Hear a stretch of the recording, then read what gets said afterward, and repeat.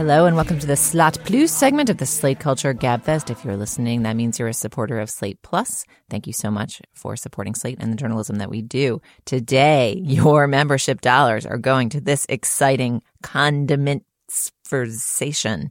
Somehow, in the course of our prep for the show and talking about David Brooks and sandwiches, it came out that Dana is an anti-mayo night. Oh, so I'm to blame for this segment. Yes, at least in the story I'm telling our listeners here. I defy you to defy me. I ride hard in Chrome against mayo. But what song do you listen to while you're doing your handbrake turn?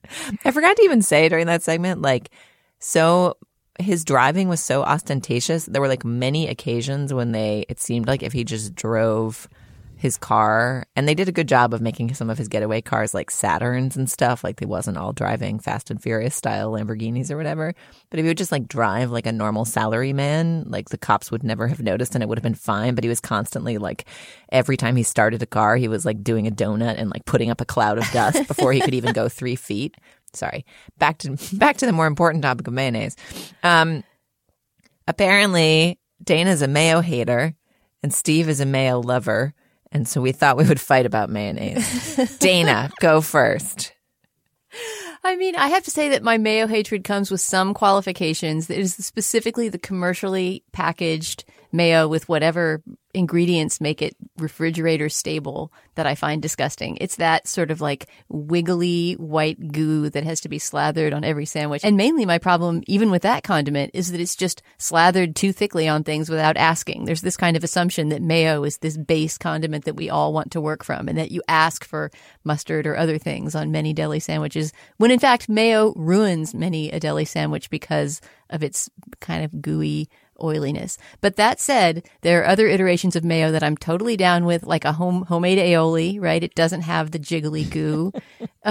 So it only lasts a day or two, but it's a much nicer texture and you can put flavors in it for dipping things into. I know, Steve, you're going to talk about how you flavor your mayos and things like that, but give me a minute here. I just think that mayo is a very blandifying kind of middle America condiment that does not belong on most of the sort of soppressata style. Let's not even get into the, elite meanings of them, but just, sandwiches that come from different ethnic backgrounds than kind of middle America church food do not need mayo on them. I mean, Woody Allen has documented this very well in the deli scenes in his movies. Mayo is a wasp condiment that may have its place at a church supper, but should not be randomly slathered on every sandwich. All right, Steve, the rebuttal. Well, I mean, how can I not hit you with some, David Brooks style analysis here? I mean, aioli, this kind of foreign-born concept that you import into a banal conversation about deli sandwiches in order to make it good enough for a graduate school snob like yourself. I mean, that's just sad. Whereas a man of the people like me loves a good umami bomb wherever you can find it. And the more thickeners and stabilizers, I essentially would have it simply as guar gum itself. I mean, the fact that they add some kind of an imitation egg to it, to me, is just pure gravy. Or should I say mayo? Here's what you do. You take your Hellmann's and you just open wide and squeeze right now. Gross. That is for mayo haters like me, the most disgusting thing imaginable is a spoonful of unadulterated mayo spooned into your mouth. That is just foul. Right. Well, don't do that. But what you can do is you can get some chipotle, like good canned chipotle, and mix it in with your Hellmann's. And I swear to God, you can spread it on anything, even a David Brooks column, and make it delicious.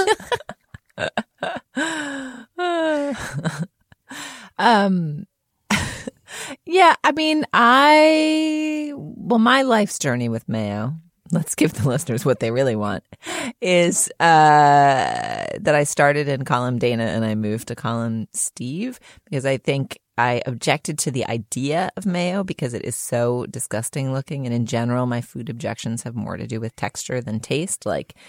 I really hate bubble tea and those disgusting globs of tapioca that just slimily sliding up the fat straw. Ugh, gross. It's an invasion of a drink by a strangely textured food. Oh, yeah. Any sort of like disgusting viscosity is my main complaint. So about foods. kombucha grosses you out. I haven't even tried kombucha enough to know that it's viscous. Is kombucha viscous? Well, you know that I've barely tried either. But you know that kombucha is a health drink that has basically a kind of a placental gel blob floating in it at all times. I once had a house guest who tried to make kombucha on my kitchen counter, and there was like a fetal pig rotting in a mason jar, like on our counter. So that might be why I've never tried it. The ones that you can get like in the fancy bodegas these days, they just seem like tan drinks, right? Is there? You still have to contend with bobbing blobs of gel inside. Okay, well, let's take kombucha off the list and/or put that on a future Slate Plus segment. We can all try it. Oh, I forgot that we were going to spoon feed you mayo on the segment. We forgot to bring in the helmets. Oh God, that would be my last Culture Gabfest. Anyway, so as a child, I objected, wholeheartedly to mayo because it seemed disgusting mentally. However, in my wiser old age, I have realized that it's just fat. It's just fat to put on your sandwich to make your sandwich less dry. And that actually in the application, it is much less offensive than in the standalone spoon glob. And I think it should be used lightly and sparingly, like a nice slice on a sandwich, delish. If you're making kind of a potato salad or a lobster salad or a pasta salad or anything, like sparingly, like just enough to make the thing cohere. There should be no freestanding globules of mayo, just like a light toss, I think is what you want. More than that renders anything disgusting. Also, sidebar, you should never make potato salad with mayo. You should make Marcella Hazan's Italian potato salad with olive oil and red wine vinegar instead. It's much better. So yes, that German style of non-creamy potato salad, I don't know that recipe, but is far superior to anything creamy. Oh, I think of it as Italian because I think of Marcella. But anyway, yes, olive oil and red wine vinegar for potato salad. Anyway, but basically just in the application, it's a way of making dry sandwiches moister and more coherent. Well, what is mustard? Object? Chopped liver? Mustard doesn't have a lot of fat in it. Mustard is a flavoring. But it's a moistening. I guess, but its primary purpose is to deliver flavor, not to improve the texture and coherence of the sandwich. I guess just the idea of sandwich lube is just disgusting to me if it doesn't add flavor. But do you want all the individual parts of your sandwich to fall apart? I mean, it's fine. Mustard is glue enough for me. Honestly, I think I like an Italian style sort of dry sandwich. I love when you go to Italy and you just get some nice focaccia slapped over some sort of delicious cured meat and there's practically nothing in between. Oh my God! Well, we can bring together the nose-bleedingly oat snobbery of you two with the heartland by one simple observation, which is that the very, very best and to my mind only thing you should eat a good cone of French fries with is unadulterated mayonnaise. Ew. See, then we're getting into, the French Go back dipping to of France. fries into mayonnaise. Just yesterday I was thinking about this because I knew we were having this discussion. I went out for chicken sandwiches and French fries, and I dipped my French fries in my preferred dipping French fry sauce, which is mustard. A little bit of golden brown mustard. Ketchup! What's wrong with you? Oh my God, the Dana-ness of Dana has hit platonic zenith. I want to hear from our Mustard listeners on a who French also fry. do Oh. a mustard French fry dip. Of course, if Well, it's a good reading- French fry, you don't need to dip it in anything at all, or you only dip every third fry or something like that. But to the extent that I need some sort of reservoir of goo for dipping, it's going to be mustard. It's obviously I ketchup. believe it was. What's- I believe it was. I believe it was Pessoa who said, "No man's soul strays far from his body when the goo in which to dip is mustard." It sounded better in Portuguese. Ketchup is the best condiment because it is basically like tangy sugar jelly. And you sort of like, oh, ketchup, of course. I must put tons of ketchup on my you're basically just like squirting sugar paste onto your food in the summertime, but it's like a great excuse to do so. And the problem with mayonnaise as a French fry dip is that it requires you to see freestanding piles of mayonnaise, which, as Dana has stipulated, are disgusting. I'm so glad that you at least agree with me that the simple visual of piles of mayonnaise is gross. You should never look at mayonnaise, but you can eat it, is my position. Should come with a blindfold. I don't know. The French are world-class persnickety, and you may have noticed, aren't so renowned for their cuisine, they gave us the fucking word itself. I mean, they have no problem with a daub of mayonnaise. But aren't they and dipping also, in by the some way, delicious homemade aioli and not just a glob of shaky Hellmann's? Again with the aioli. Again with the fucking aioli. Insensitively, I led him into an aioli shop. Yes. But you're missing one of the greatest virtues of mayonnaise, which is that it's the universal condiment mixer. It's the type O blood of condiments.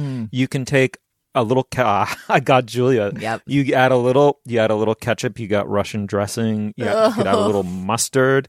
Oh my God. And as you heard me say earlier, I'm telling you, Chipotle fucking mayo, you could put it on anything. I will say just in general, like a fatty spread improves everything. And you can also use butter in a lot of places where you might use mayo. It's more difficult to spread. But one sandwich innovation, which is decadent and ludicrous but delicious, which my husband got somewhere, I don't know, somebody put it somewhere on the internet, is to make a PB&J. If you're making your kids PB&Js and it's a sort of hungry, speedy day where lunch for you will also be a PB&J because that's just what kind of day you're having, you can make the PB&J more delicious by toasting the bread, spreading the bread with butter before you apply the PB and the J. And then once you put the PB and the J on, sprinkling a little bit of sea salt in between. And it is a very elevated PB&J that I highly recommend. Oh my God. That is something out of a WASP household in the 1970s. They didn't have sea salt in WASP households. I guess they had minus butter. the sea salt, but butter in the bread before making peanut butter and jelly sandwich. I'm doing it. But let me give you another one, and I'm curious whether either of you or any of our listeners have ever heard of this. A peanut butter and bacon sandwich. Wasn't that Elvis's favorite? Elvis Presley? And Joan Metcalf's. I grew up with peanut butter and bacon sandwiches. Sounds kind of good. I don't know. My husband constantly is putting peanut butter on muffins. Like he'll take like a fruit-based muffin, cut them in half, and spread peanut butter on them. And I find it so repulsive. Well, that seems like it would just take over the flavor of the muffin. It's just very peanut butter would completely conquer, and that's all you would taste. I don't understand it at all. I will say that in the course, the powers of the internet advertisers are mighty. Somehow, I think we only conversed about mayonnaise in like person, in like non-surveillable person. I don't think we had a ton of emails about it, but somehow one of the dynamic ads I saw, I think on the New York Times, judging by the font on this screenshot, was an advertisement that says, find awesome burgers near you, and then touts something called the Hellmann's Burger Route with the Hellmann's mayonnaise logo and suggests that I both tap to find locations and turn arrow search map now, ostensibly for places where I can get great burgers with the idea of mayonnaise in mind, thus to slather mayo on the burgers. And I just want to say, Hellmann's, I am not having it. I will not do that. I will neither tap to find no locations nor search map now because I don't want mayo on my burger. I think we're done here. I think we've hit our all-time low. I think we can exit this segment with our head held up. Thank you so much, Slate Plus members, for supporting Slate and the journalism we do, and also whatever this was. May all of your sandwiches be delicious and exactly to your liking. And we'll talk to you next week.